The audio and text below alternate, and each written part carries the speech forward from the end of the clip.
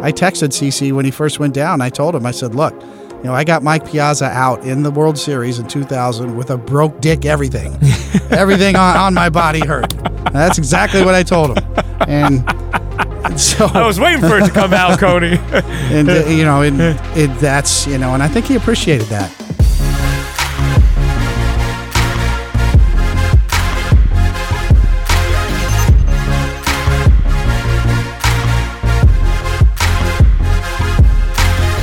What's up, everybody? We are back.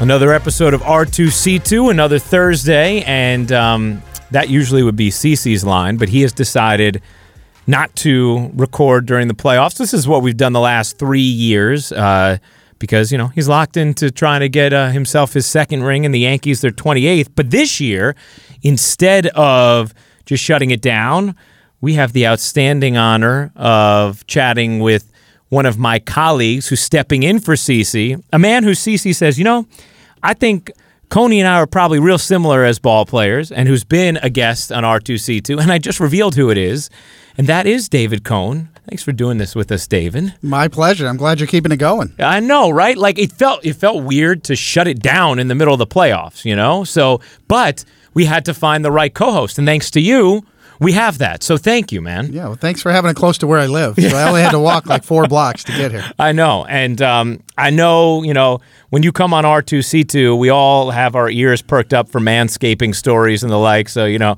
we're all ready to go. Yeah, I'm going to, that was my first time on a podcast, and I got a little geeked out. I got to admit it. You can say things on here. You can really, so I'm a little more reserved. This is my second go round. You don't have to center yourself, right, quite as much on a podcast, but maybe this time you'll center yourself more, right. David, you and I got to spend a lot of time together this summer, which was great. And we did that series in Minnesota between the Yankees and the Twins at the end of July, which was just a fascinating regular season series. It felt like arena baseball going back and forth. Because of that series and seeing the Twins lineup up close, I thought the Yankees would win this series because I did think there was a significant edge in the pitching. But I did think we would get some 9-7, 10-8 games. Instead, that was pretty much complete and utter domination from the Yankees. Were you surprised at all the way it played out? Yes, I'm with you. I thought Minnesota was going to provide a strong challenge, and I think the fact that the first 2 games and home field advantage being a big deal, especially in a 5-game series, really had an effect on Minnesota. The Yankees got on top of them. The first game, the second game especially, when the Twins decided to run out a rookie and Dobnak, and start that number 2 game for Minnesota, I thought was questionable. Put that kid under a lot of stress, and the Yankees jumped all over them. And once they got on top of Minnesota, that put a lot of pressure on Game 3 at home. And even though I thought Minnesota, in some respects, had some unfortunate events happen in Game 3, they swung the bat very well in Game 3. If you look at their expected batting average and their quality of contact, they really actually didn't get much to show for. They had a little bit of bad fortune, I think, in Game 3. It's when the Yankee lineup is at its best, it sort of looks like it did in these playoffs so far, right? Or it did in the ALDS, where it just felt like they weren't leaving the zone at all. And I remember watching the first game of the year this season when we were thinking about this vaunted offense. It was against the Orioles, so obviously it was a huge grain of salt, and they ended up not playing well in the series. But that first game, you're watching how disciplined they are, and you're like, oh my gosh, like how do you get through this lineup? That's how I felt watching them against the Twins. It felt like, basically, and by the time Game 3 came around, almost every single hitter was having quality at bats. It just felt like it'd be such a chore to try and get through them when they're that disciplined. Yeah, that's exactly right. And the bottom of the lineup, when you have Gleyber Torres, who I think is a superstar, batting 6th. That wouldn't be my preference if I were the manager making out the lineup, but I certainly understand they have more information or privy to more things than I am. But the bottom of the order was just devastating for the Yankees. So it really was a circular lineup that put constant stress all over the opposing pitchers. And once they got on top of you, they just seemed to know what to do. They knew how to take advantage of that momentum. There's an innate feeling that you get on the bench that, that pass the baton mentality of grind it out, take the walk, let the next guy do it. That really is a contagious feeling on a bench, and I've seen it work. I saw it work in the 90s with some of those lineups, but this lineup is so deep. There is no rest for any pitcher. It's interesting, the construction of it too, right? Because I think when we all saw the Game 1 lineup and we see Gardner hitting third and then we see Torres sixth and Sanchez seventh, we think, wow, this is not what I was expecting. Then the way they performed in Game 1, you thought, okay, well, they're probably going to keep it the same. But what do you think about, I mean, it's clear they for some reason, analytically or whatever, they like having a lefty in that 3 spot, right? We saw it the whole last month of the regular season, basically, if not more. What do you think about the way they have it currently constructed? Well, I understand because Brett Gardner's numbers against right-handed pitching are off the charts. I mean, if you would have thought that Brett Gardner would have a slugging percentage higher than Manny Machado and on par, really was better than Bryce Harper's for the majority of the year, and against right-handed pitching, it's even higher. It's well up above 500 on a slugging percentage rate. So, yeah, I understand that. Gardner's been deadly against right-handed pitching, especially in Yankee Stadium because his power is pull power, and that plays so well, obviously, with the short porch. Against a left-handed pitcher, that might change. And I'm not sure. We'll have to see who the matchups are going down the stretch. And I don't see Brett Gardner batting third against a left-handed starter. Yeah, right. Then it might change a little bit. It's interesting, right? Because, like, if you were just going to say your top 3 hitters, you'd probably be going LeMahieu, Judge, Torres, right, in the 3 spot. And there's something to the feeling of having to, like, get through all of them in a row. But then there's also something about what you were talking about before, the bottom of the order being so good. The fact that, like, I mean, I don't know, if you're on that mound, is it a real thing if you find places to land, if there's spots where you can exhale versus if there's not? Like, if you're out there and all of a sudden, you know, you get through the heart of the order, but, oh my gosh, I have Torres, Sanchez, and Didi now. Like, is that something you really feel on the mound if you're a pitcher? You definitely do. And, you know, especially, you know, that's one of the reasons why I'm pro DH, because in the National League, you know, you talk about the pitcher hitting. The pitcher, it's not just the 9th spot, it's the 8th spot that gets affected too. So really the fact that the pitcher has to bat affects 2 different spots in the order. And those are always spots you look for as a landing spot, as you said, or pitch around this guy, get to that guy. In the Yankees lineup, there is none of that. So yeah, it is a valid point. And I always pitch that way of, well, there's a right-handed batter on deck that chases sliders. I'm probably going to walk this left-handed batter in front of him, or somebody that I'm having trouble with. Or if I fall behind in the count, I'm not going to give in. I'm going to just, you know, check him and go to the next guy. You know, with the lineup, obviously Torres shined. We saw that. I mean, he was incredible. I also thought, you know, one of the guys who's going to have a microscope on him in these playoffs is Stanton, obviously, after he struggled last year against the Red Sox. And, you know, he's the one hired gun in the group, right? So he has a different magnifying glass on him when it comes to this time of year. I thought for the most part he had really good at-bats. Like, the pitches we've seen him chase in the past, I thought he took some nasty off-speed stuff from right-handers that he was basically spitting on and saying, all right, you know what? I'll take my walks. Now, he had the 1-3-0 pitch he swung at and dribbled out, and he had the double play with bases loaded. But to me, he looked more disciplined at the plate, and I think that bodes well from him. Did you feel like you saw a different sort of, I don't know, tenor of at bat from him compared to what we've seen in the past from Stanton? I agree. I think he was disciplined and also understood how they were trying to approach him, and that was the thing is, you know, whether or not he's at full strength or whether or not he's had enough at-bats to be on top of his game, opposing pitchers still fear him. They still pitch him very carefully, and that became apparent the way the Twins approached him from really the first game, the first at-bat, is that, Stanton's in there. If I make one mistake, he's going to hit it 9 miles. So, yeah, that's what I saw. I saw the fear and the approach of opposing pitchers as much as when he was an MVP 2 years ago. What did you see from Urshela's at-bats in the ALDS? Yeah, that's one of the things. We watched him down the stretch, and you with all the injuries, you wonder about guys. Whether it was Voit and his injury, is he fully healthy? And Gio Urshela had a growing injury and then came back. And are these guys 100% or not? And it looked like he started to drive the ball again. And watching his batting practice at home, he looked like he had his bat speed back. And that was the thing about Gio all year long, that we all said, "Wow, this guy's got some pop. He's really driving the baseball the other way, gap to gap." Home run pop. He had really excellent bat speed, and it looks like that came back, especially in the second game.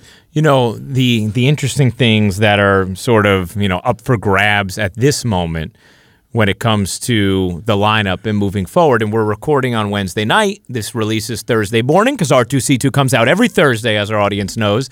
But is what could happen with Hicks. I don't think anybody thought Aaron Hicks was a possibility in these playoffs. And then all of a sudden, he's working out in Tampa and he's speaking to, the media and he says, "Oh, I'm ready to go." And there have not, at least as of this moment, been any definite decisions made that have been made public, but it sounds like, reading the tea leaves, that there's a real possibility he could be on this roster. If he is, I mean, how do you see him fitting in for a guy who hasn't played in a game since August 4th? Yeah, that's tricky. Who knows how he's looked in Tampa or if he's fully healthy. I know they're going to get a look at him in some workouts here this week. They've got a few days to do that now. Theoretically, he would replace Cameron Maybin on the roster. Just one for one outfielder for another outfielder. And whether or not he starts or not, certainly from a defensive standpoint, late in the games, Maybin has been replacing Giancarlo Stanton for defensive purposes. So you could argue that instead of Maybin, you'd have the ability to use Hicks in center and Gardner in left, and that is really good defensively late in games if you have a lead. So that's a pretty strong argument. If Hicks can throw, if he's healthy, that's their best defensive outfield. Nothing against Cameron Maybin playing left field, but Gardner in left and Hicks in center. We saw that play he made in Minnesota. They made a T-shirt on your call on that play, which is incredible, both the call and the play. And so, yeah, I could see that. I don't know about throwing him in the starting lineup in the leadoff hole or somewhere in that lineup right away. Maybe you'd want to see something, against him, but he is a switch hitter. He does give you another left-handed bat, but defensively late in games, which is what Cameron Maybin's role is right now, you can make a strong argument that Gardner and Hicks in the game with a lead late gives you the best chance to have, defensive coverage in the outfield. That's what's so interesting, right? The defense, and then think about if you have Urshela at third with Didi and Glaber up the middle, and then LeMahieu at first, and then that outfield, with Hicks in center, Gardner in left, Judge in right, Sanchez, who I thought caught his ass off in that series against Minnesota. All of a sudden, that's a really good defensive team to put out there late in games. That would be tempting to me to have Hicks for that reason, even if you're a little worried about his rhythm offensively or his timing at this point. I would think if he's healthy enough to throw like he can throw and cover ground, that's for late in these games, especially we saw how quickly they went to Maybin. I mean, they're going to Maybin if they have the lead in the seventh inning. So right. I would think that Hicks would have a place then. He would have a place, and he gives you versatility because of his ability to get on base. So when assuming he does come in for defense and then suddenly the game is tied and you're in extra innings and now you need a big at-bat against a tough right-handed reliever, Hicks might give you a chance to work that on-base percentage, and that's really his strength. And he gives you the versatility of being a switch hitter. And it's nice to have another left-handed bat in there. I mean, the Yankees obviously are right-handed dominant, especially on the power side. So, that balance is something that's pretty attractive if he's healthy. Yeah, right. That's the big if. But if he is, now let me throw out one other roster composition question. Do you think there's any chance they could take Hicks instead of Voit? And my logic for that would just be right now, Maybin swung it pretty well at the end of the season after he had gone through that little gully following how well he had hit. And then obviously in his limited opportunities, he made an impact with the stolen bases and the homer against Minnesota. But I'm just thinking, like, if Voit, is there a spot you'd choose Voigt's bat right now over Hicks, or defensively, are you better off just having another outfielder to play with if, let's say, you're going to your defense and a tough lefty comes in to face Gardner late in game? Is there any situation you pinch hit for him, and then it'd be good to have the extra outfielder? I'm trying to think, is there a scenario where the game plays out where you actually are better off having both Maybin and Hicks, and Voit is the one who's the odd man out? It's a possibility, without a doubt. Once again, Encarnacion is there. He's healthy. He's proved it. Judge, Encarnacion, Edwin, obviously Stanton. You are a little right-handed dominant on the power side, and Maybin does also give you speed. So in the case of maybe you use Tyler Wade and burn him, and then you get into an extra inning game and you need another pinch runner somewhere. Maben gives you that speed as well. He can steal a base. So yeah, it's a valid point. That's I'm sure that's what they're kicking around right now is, off the top of my mind, I'm thinking, okay, straight up trade Hicks for Maben. Yeah. But maybe Voit does enter into that conversation at this point. The other interesting thing is they played so well against Minnesota. There's got to be also some temptation to not mess with, how everything was composed, at least as the starting lineup goes. Probably doesn't, I don't know if it shakes things up if you just put Hicks on, either for Maben or for Voit, because obviously they're not starting. But if all of a sudden Hicks is back and you're starting him, now either, because I don't think Gardner's sitting at this point the way he's playing, right? Unless maybe it's a lefty, but now all of a sudden either Stanton or Urshela ends up on the bench in that scenario because Edwin's playing. And does that, is that something you want to do coming off a series in which you look like world beaters? Yeah, when you look at it from the offensive side, that's one thing. But from the defensive side, we know that with LeMahieu at first and Urshela at third, that's their best defensive infield in that alignment. Now, that's not a knock against Voit at first, even though from the defensive metrics, he ranked out towards the bottom of the list in the American League this year. And Edwin Encarnacion, it was, he's adequate there, but certainly not a Gold Glover at first base. So that's the debate you have, right? As you balance the offense versus the defensive alignment. But I think versatility is one of the keys there, and who you're facing as a starting pitcher, whether it's a righty or a lefty, matters. But at this point, at the start of the season, Brett Gardner was going to be ticketed as your fourth outfielder and a versatile guy. He's not that anymore. Not right now. He's earned the right to be in that lineup every day. And, I would be shocked if he were not in that lineup every game. I totally agree. And he also, there's just like an inherent trust in his quality of at-bat, right? I mean, rarely is he going to go up there and look totally overmatched. He's going to grind. He's going to battle. He's not going to leave the strike zone. And I say all of this, and I'm probably still underselling the fact that he also hit like a true slugger this year. It's almost hard to wrap your mind around. Oh, yeah, by the way, as you talked about, he's destroyed right-handed pitching. You want that bat in the lineup against a right-handed pitcher. Yeah, now the one caveat, obviously, with that being said, is maybe against a left-handed starter. Maybe you might think about juggling it. Maybe, Gardner might not start in that situation, depending on how good you felt about Aaron Hicks starting center field and batting right-handed.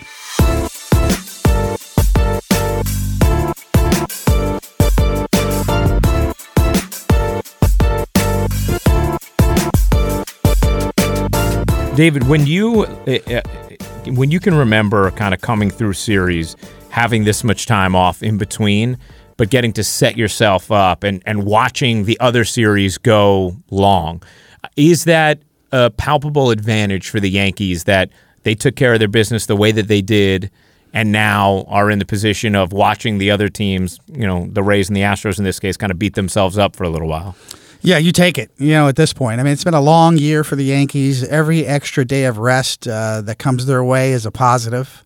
Even with Aroldis Chapman getting hit with a champagne bottle in his pitching hand. I was like, are you kidding me? so yes, I mean, whatever. I mean, I don't think it's serious, but nonetheless, it's been that kind of year for the Yankees. A little more time for Edwin Encarnacion, a little more time for Stanton.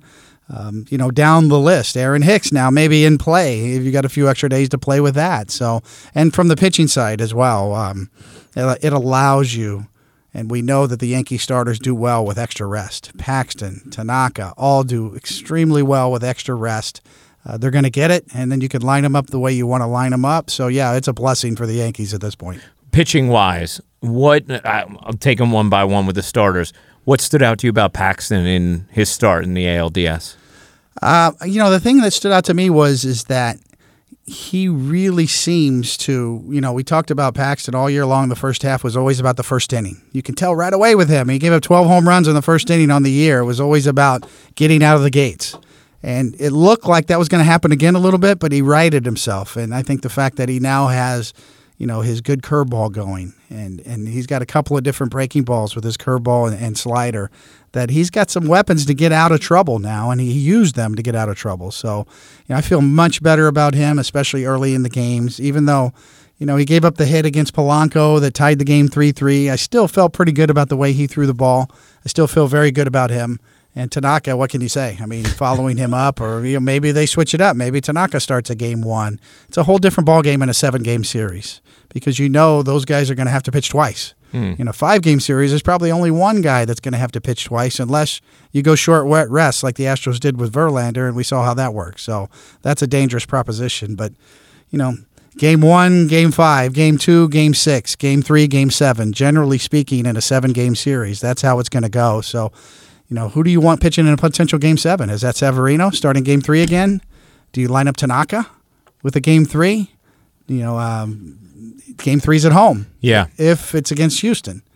If it's against Tampa, then you've got home field advantage. So everything really hinges and swings on what happens in that game 5 with Houston and Tampa at this point. Yeah, right. Because from a rotation standpoint, if you feel like, hey, we like Tanaka better at home, then if you're playing the Rays, he's probably starting 2 and 6, I would think, right? Like where he's getting the 2 home starts. Right. But if you're starting in Houston, do you save him for a game 3, even if you believe he may be your second best option? I don't know. That'd be an interesting quandary. I mean, what did you think of Severino? Obviously he made some huge pitches to get out of jams. How has he looked to you, and how did he look to you against Minnesota? He's looked really good to me. I mean, in some ways, it's kind of remarkable. He's made some great adjustments. His changeup looks much better, even from 2 years ago when he was almost a Cy Young Award winner. He's got better shape to his breaking ball. It looks like he's mixing in more of a curveball now and a lower 80s type breaking ball that has more shape. He's got a mid-80s kind of a slider that has more side-to-side movement. He's got a little more downward tilt and a slower type breaking ball. I've been really impressed with the way he's been able to back off of that slider. And to me, in years past, when he got in trouble, when he started to overthrow, it was usually that slider that he overthrew more. Yeah. He tried to throw it too hard. We saw him throw it 90, 91, 92 miles an hour at times when he overthrew it. I saw some breaking balls at 82, 83 miles an hour that the Twins were way out in front of. And it's very similar to Paxton in that regard, that the variance in speed is so important in today's game because hitters are so geared up for velocity that if you can mix in a slower breaking ball, I think that is just dynamite, a way to go. And Severino's shown that he can do that. For the first time I think I've ever seen him in his career be able to back off of his breaking ball. He's doing that now, so I'm extremely encouraged. So would you, David, would you feel comfortable, giving him a game 2 then and bumping Tanaka to 3? If maybe regardless of home and road, but especially if 3 was home and 2 was road? Yeah, I would. Those 3 pitchers, I would be comfortable at any position at this point. I think Severino's ready to take the next step and go to 100 pitches, 90 to 100. He got up over 80 pitches in that start. I think he could have run out there for the 5th inning. That's how good he looked in the 4th inning. But Aaron Boone played it safe and went the bullpen route and almost came up a little short by using Ottavino only 1 hitter and Tommy Kahnle only 2 outs. So be interesting to see moving forward, how that works out. But I think Severino's ready to take the next step, get you close to 100 pitches, and if you can get 5 or 6 innings out of 100 pitches, then he's almost at full strength. So this is so interesting to me, and this is something I wanted to dig in with you because the way Aaron Boone used the bullpen in the ALDS this year was almost a total flip from last year, right? He wasn't going to extend anybody past a little bit of discomfort with what was happening. I'd say the only circumstance you could argue maybe that happened was when he left Paxton in to face Polanco. And honestly, that was just a fantastic at-bat from Polanco. He wins the battle, right? But other than that, the first sign of faltering or a particular matchup you really liked, he was going to it. Ottavino doesn't get Cruz out. Sorry. We want, Green or Kahnle facing the lefty. Kahnle is getting lefties out. Righty coming up. Sorry, we're going to Ottavino. I thought he managed the ALDS brilliantly, and it worked out perfectly, and it was a difference from last year. But I also thought because of the amount of games in a 7-game series and because there was a chance you weren't going to get to the finish line a couple of times in this, DS, I don't know if he can do it exactly the same way in the CS. I don't know if he can, or if he's going to have to extend a little longer leash to those relievers who only faced a batter or 2. Yeah, that's the thing is it's tough to burn 2 relievers in 1 inning like he did. And maybe there are certain situations where he can still play it that way, but you're right. In a 7-game series, it's going to be a little more difficult to get away with that. And it depends on the game, but if you're going to count on Britton and Chapman at the end of games to get you more than 3 outs each, if you're going to bring Britton in the 7th and try to get him through an out or two in the 8th and then bring in Chapman for a multi-out save, you can get away with that here and there, but wow, you got to win 4 games in a 7-game series. So that's a little trickier to try to pull that off back-to-back nights. Right. That's the thing. So I see the circumstances where sometimes it's like, hey, this is the situation I want to use the guy in. I'm not going to wait because if I do, then, it may not matter in the 8th inning. Perfect example is game 1, right? Like they ended up piling on, so you didn't end up having to use, it actually happened kind of in both games, right? Where you didn't end up having to use all of your top guns, so you could bump up the order. You ended up scoring tack-on runs, and you were able to make it to the finish line no problem. Game 3, it was a little dicier, especially when Britton had to go out with the ankle. But so I get like saying, I'm going to take care of the here and now. It's almost like you and I talk about like sometimes when you're saving your best reliever to close, but the highest leverage situation is in the 7th or 8th. Why are you doing that? Put the fireman in now.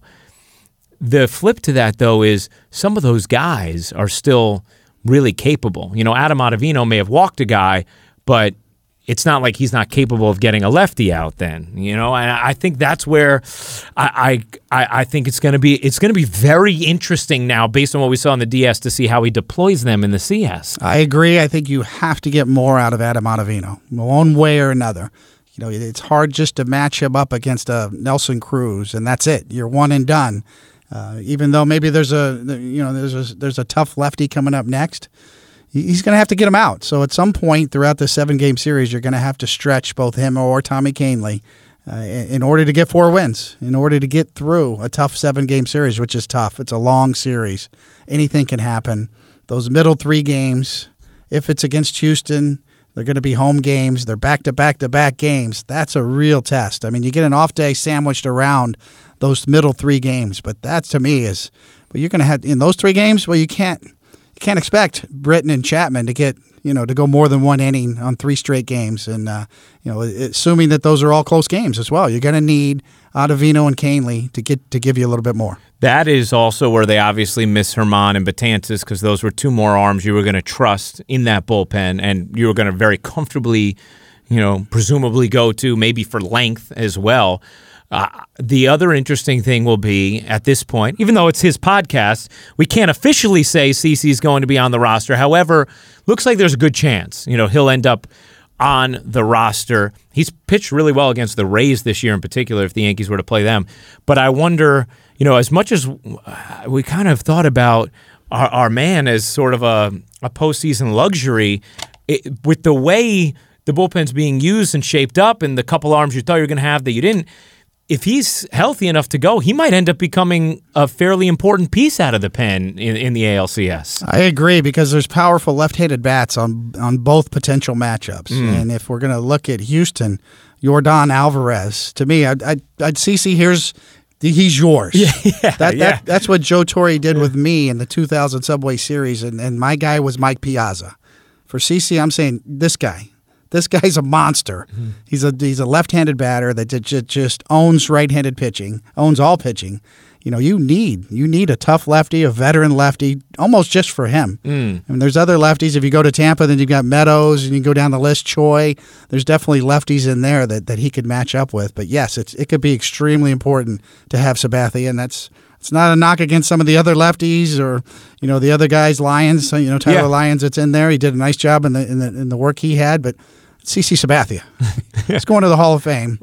And if the game on the line, game 5 at home, Yordan Alvarez comes up, I'd have no problem going to CeCe in that spot. When you were asked about, kind of Piazza by Joe Torre, and you were told to focus on him, and obviously you ended up getting an enormous out against him in Game 5. It was Game 5, right? Yeah, Game 5 of the World Series when you replaced...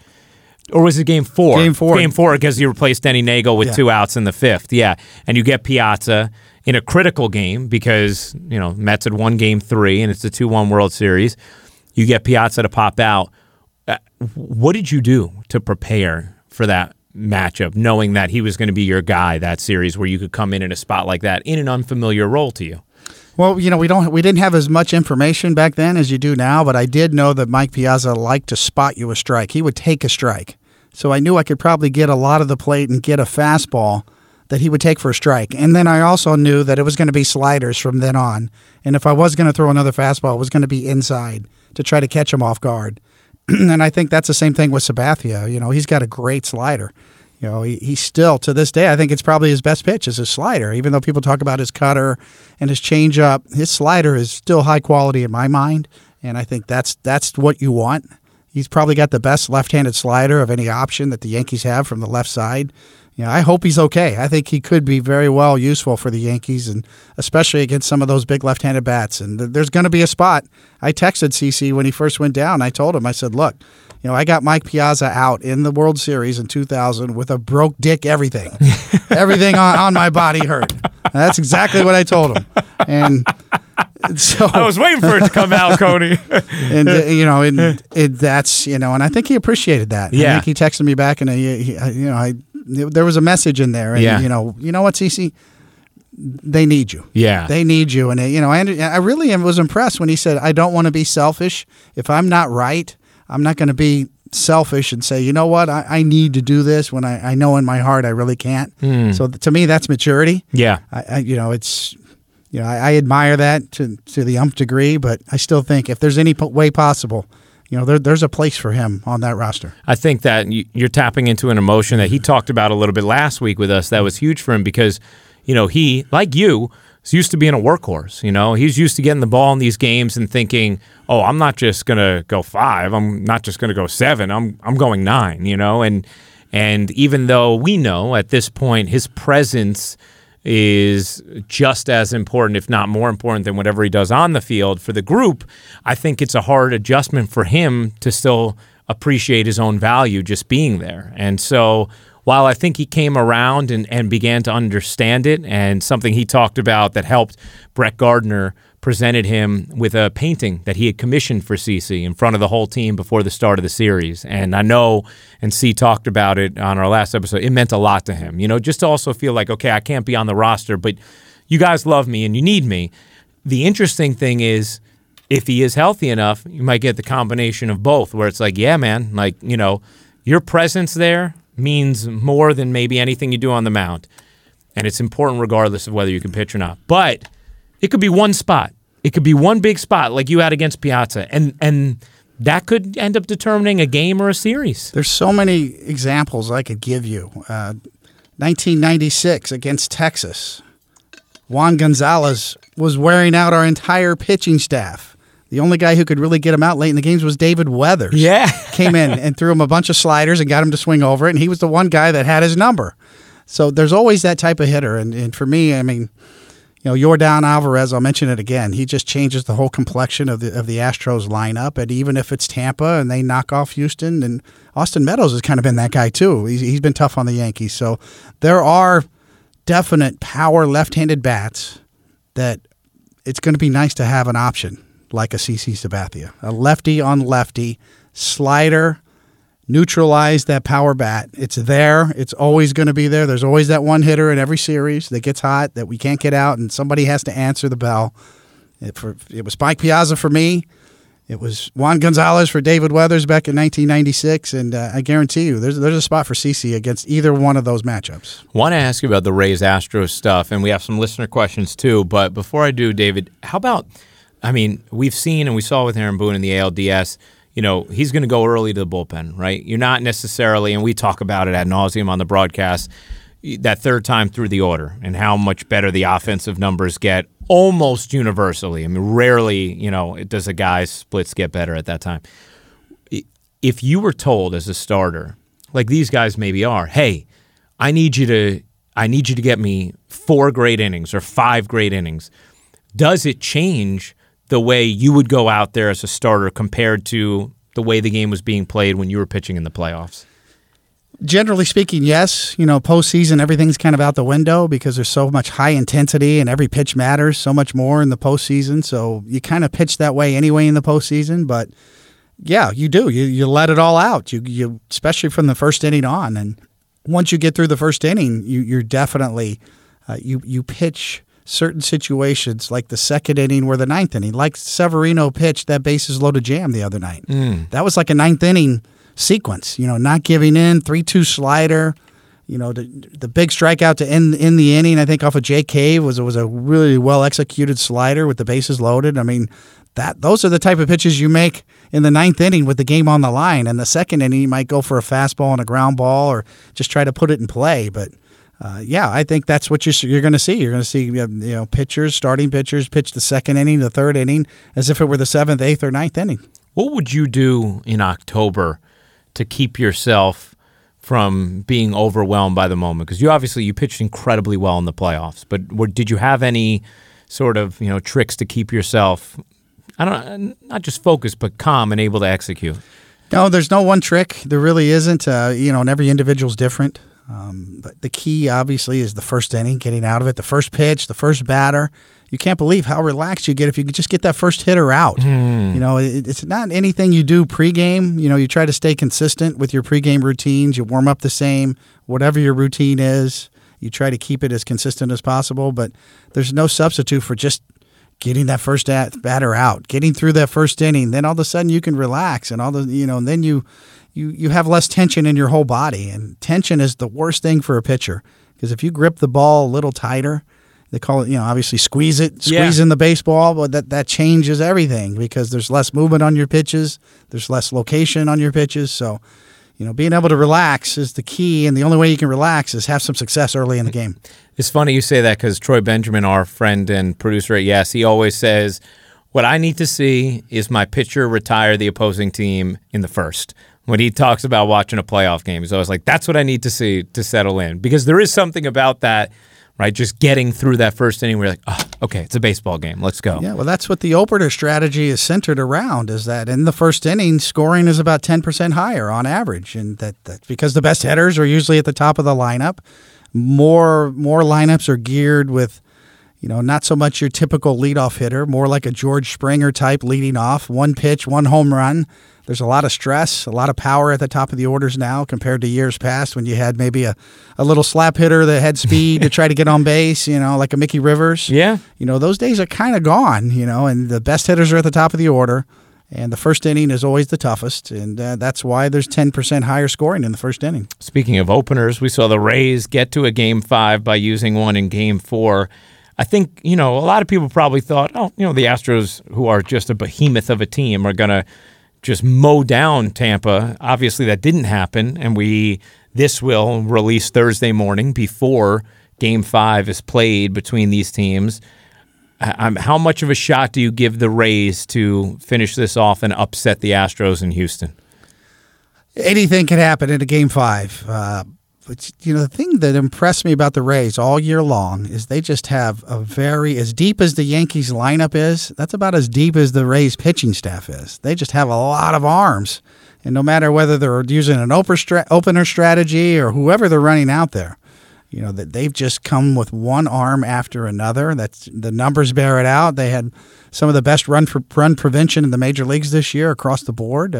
They have a lot of great arms and a lot of different weapons they can come at you with, and they can shut you down. We saw that late in the year when the Yankees went down to Tampa and just they looked flat. Everybody was saying, well, the games are meaningless, and the Yankees, well, they'll turn it on in the playoffs. But if you remember those games, in that last week in Tampa, that was pitching. Yeah. That was the Rays just shut them out. It wasn't like the Yankees weren't trying.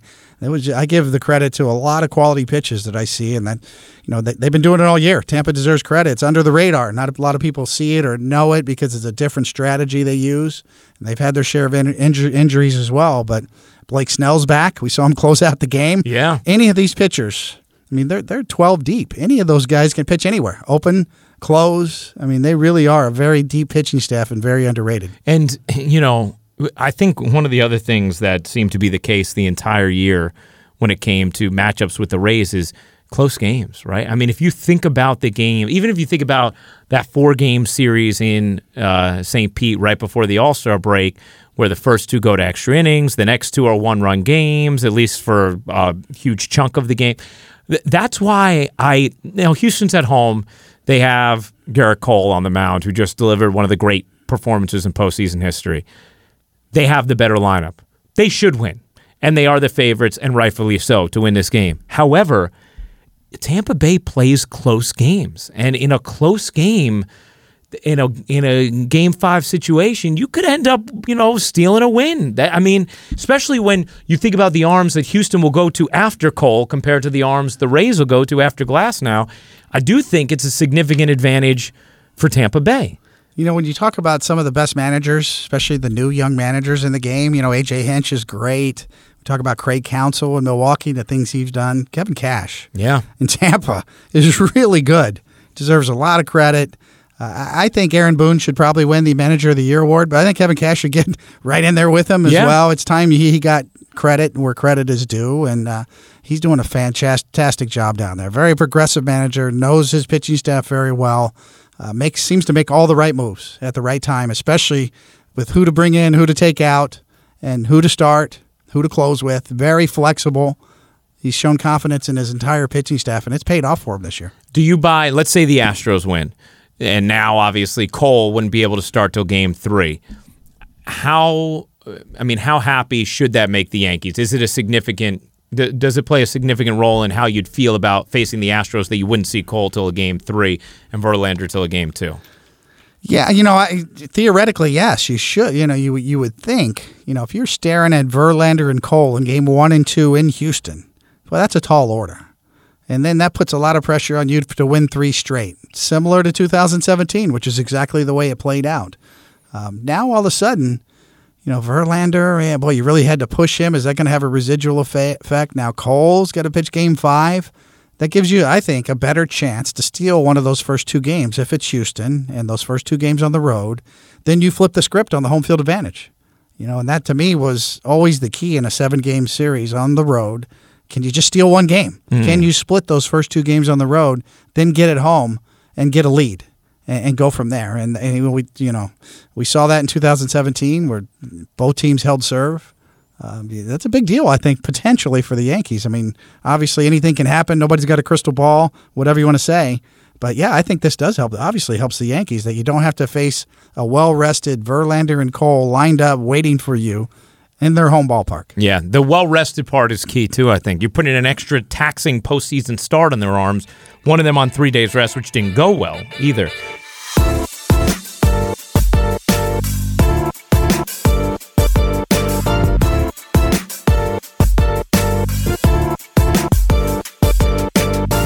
David, we have some listener questions for you. One of them, the Onassis Cabrera question, was about Hicks on the ALCS roster. We did already get to that. Lauren Lopez wants to know, what's your favorite stadium to visit and what's your least favorite? Well, to me, Chicago is the great American city, and Wrigley Field is just fantastic.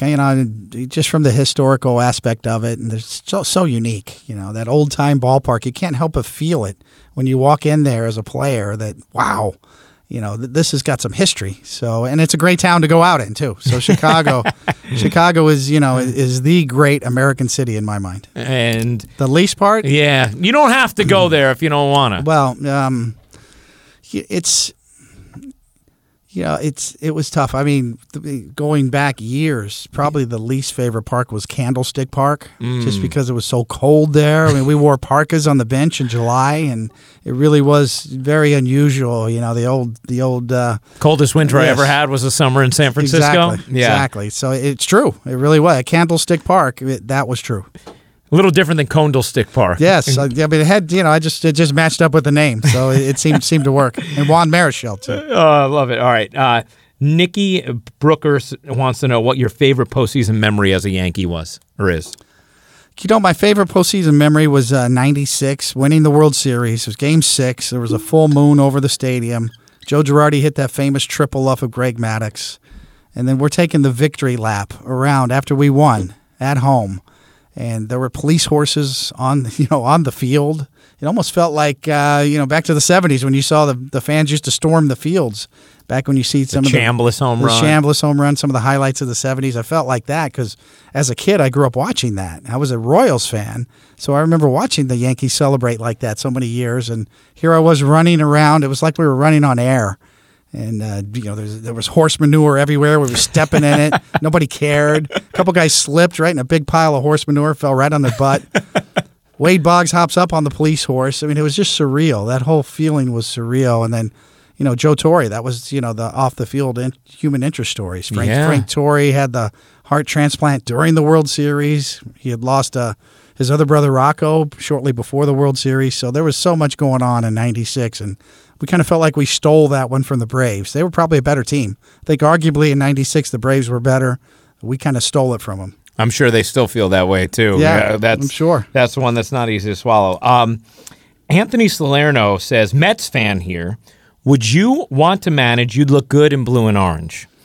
That's a simple question. Everybody asks me that question. I'm not actively campaigning to manage, but last year somebody asked me that question. It was a reporter. Hey, and to me, it's a simple answer. If somebody asked you to interview for the manager of the New York Yankees, the answer is yes. And the same goes for the Mets. If somebody comes to me and says, hey, would you like to interview to be manager of the New York Mets? I'm not going to say no. I mean, right. That's just, there's 30 big league jobs out there. It's a very prestigious, opportunity. It's just not something that you say no to. So if somebody thinks highly enough of me to be a part of the interview process, I don't see how you say no to that. Is it something you've thought about, like career path-wise, that you could be interested in someday, David, managing? Over the last 5 years, more and more, because I actually, I'm kind of been rejuvenated by all the analytics. I love the high-speed cameras and the spin rate and some of the things in pitch design that's going on nowadays. I think it's important to have a collaborative effort with regard to the lineup, everything. I think there's really smart people involved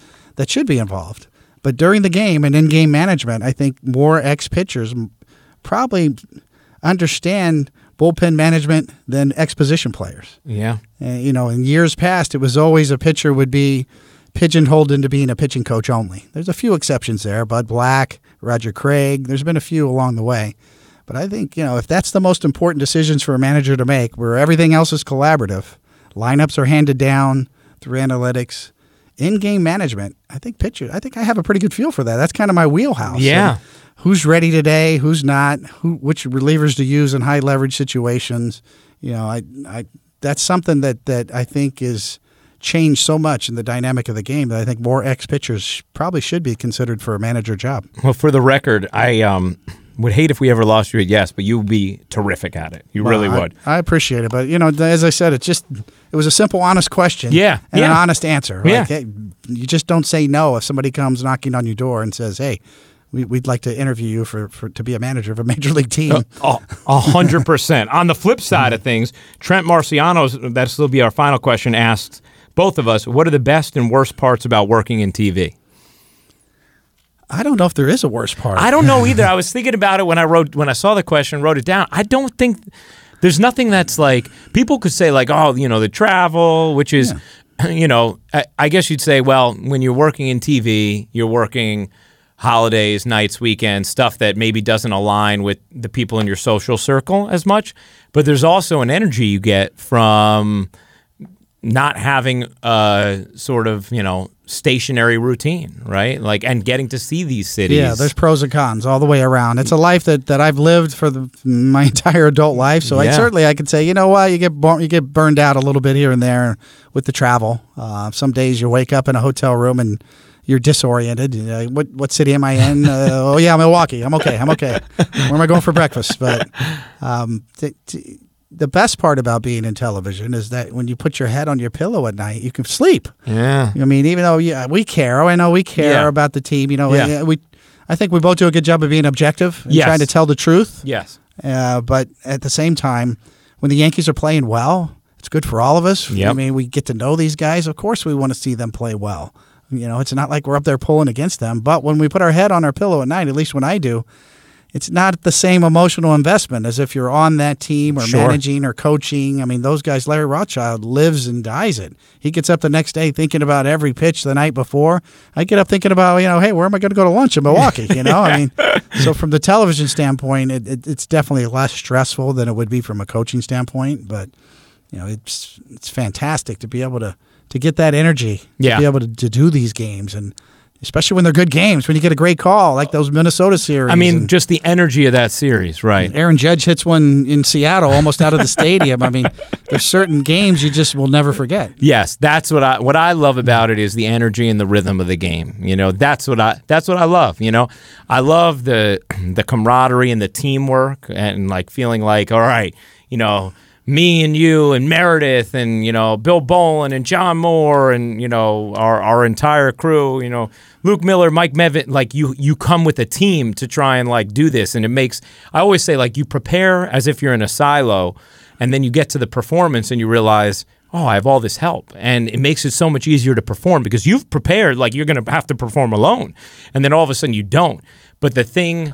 And that's a cool feeling. That's obviously not exclusive to broadcasting, that feeling of being on a team.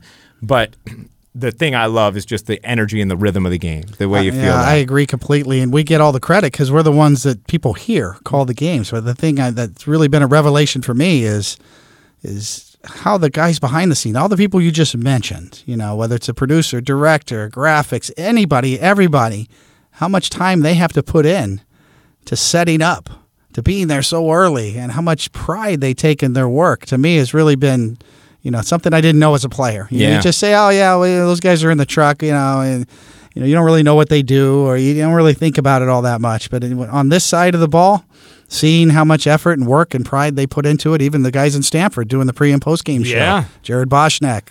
How funny is this? He was literally just calling me now. How funny is that? Yeah, those guys live and die with it. They put in so many hours and have so much pride in their work. You know, and it shows. Yeah. It shows in every production the Yankees put out, the Yes Network puts out, whether it's the pregame show, postgame show, Yankees Magazine. You know, if you and I say something on the air about Mickey Mantle doing something in 1957, Mike Medved's got it, or Luke's got it like that. It's unbelievable. And you're going to see it on air. You know, it's just remarkable how good they are at what they do and how much pride they take in their jobs. And I really think it does come off on the Yes Network. 100%. I couldn't agree more. It makes it fun. David, thank you for doing this, man. My pleasure. We thanks to David Cohn. Hey, R2C2 doesn't stop these playoffs. Every Thursday you get a new episode, so make sure you're listening, rating, reviewing, subscribing. Hey, either way, it's going to be a fun ALCS. It's going to be great. I hope CeCe's in there. Me too. And we will be back next Thursday, so make sure you keep it locked in. Go Yanks, and thanks for listening. Peace.